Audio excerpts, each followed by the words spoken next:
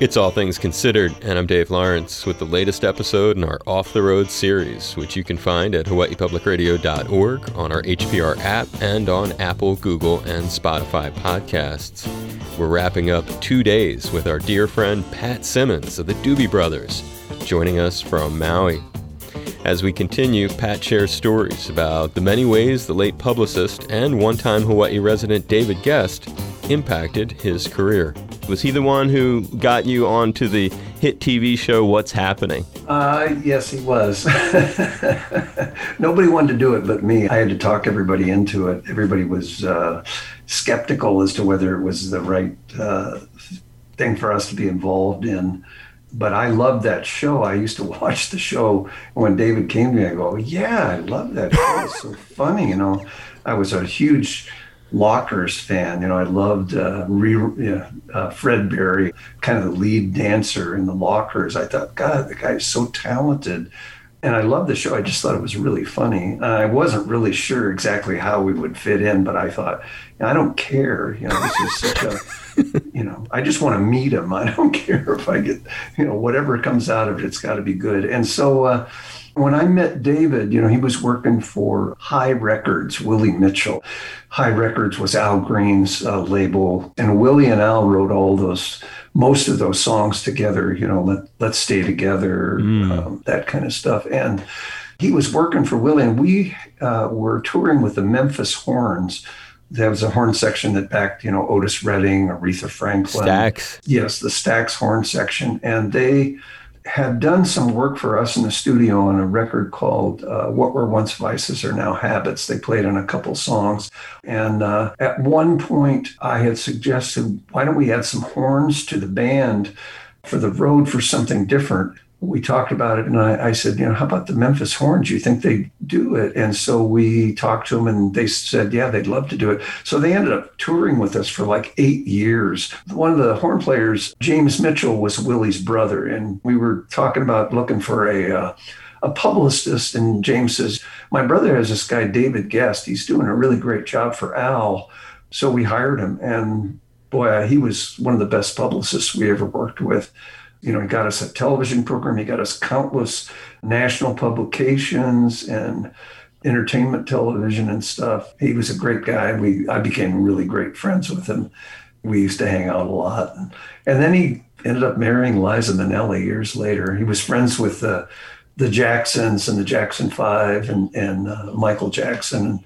And they didn't end up coming to any of your shows, did they? Michael did. All of them really did. Tell us a Michael story. Michael, whenever we play LA, Michael would show up. If we were rehearsing, he would come and hang with us. Wow. Or if we were gigging, he would come and show up and sing on a couple songs with us. Michael Jackson would. Yeah. Nice guy. Super talented. He was super talented. How cool, though. He would come and sit in and sing. What tunes of the Doobies would he sing on? Well, everybody always sang on Listen to the Music. That was kind of a standard. Blackwater.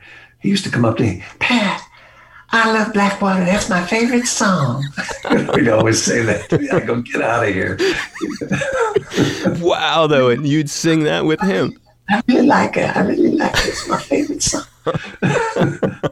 That is awesome, though. How many people can say they've had him just come in? And so that would happen more than once as just an informal thing. Yeah, quite a bit. Well, David knew so many people. Eddie Kendricks, remember Eddie? Yeah, of course, Temps. Eddie used to come and sing with us. Donnie and Marie would come and sing with us. Al Green? Al came, yeah, sure. I sat in with Al at a club. David took me to this club in Chicago, the Burning Spear, and Al was playing there, sold out. It was a small club. It was about 400 people.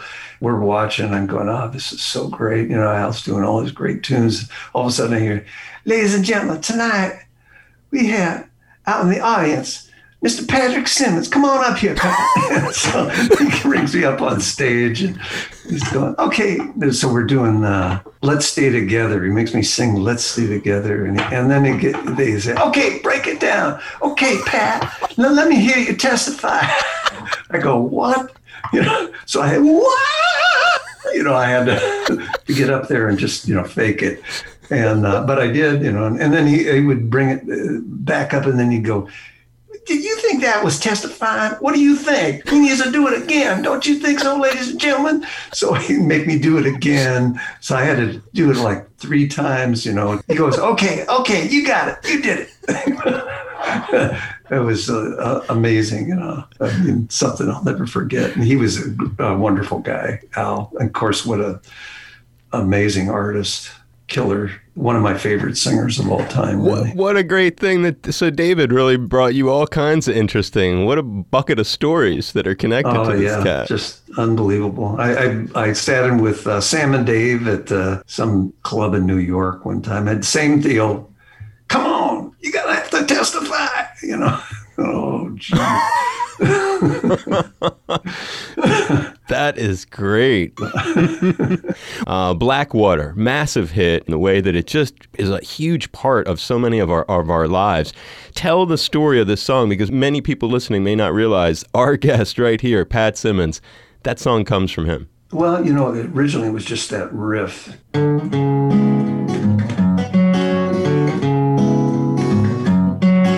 So that's all I had for a long time.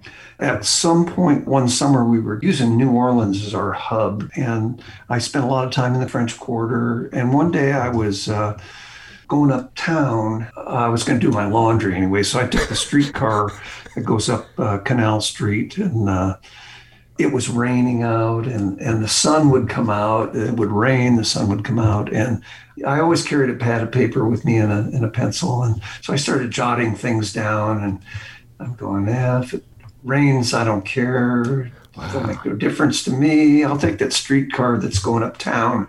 So that was like the start of the song, really. And by the time the day was over, I had a good portion of the lyrics. And, you know, I was always a Samuel Clemens, Mark Twain fan. And so I threw in some images about being on a raft. And at that time, when we would have evenings off, I would go to the French Quarter and I would go to clubs and listen to Dixieland and some of the jazz that was coming out of the quarter at that time. And so I incorporated all those images into the song. That's how it came about, really. By the time I was leaving New Orleans, I had a song. So then we got in the studio and kind of polished it. Is that a song you can ever play by yourself? Oh, yeah, sure. Would you drop that one for us, or is that a hassle to play that one? Sure, you want to hear that? Well, I won't play the whole thing because no one wants to hear the whole thing. You know what to do. Whatever you do, we'll appreciate it.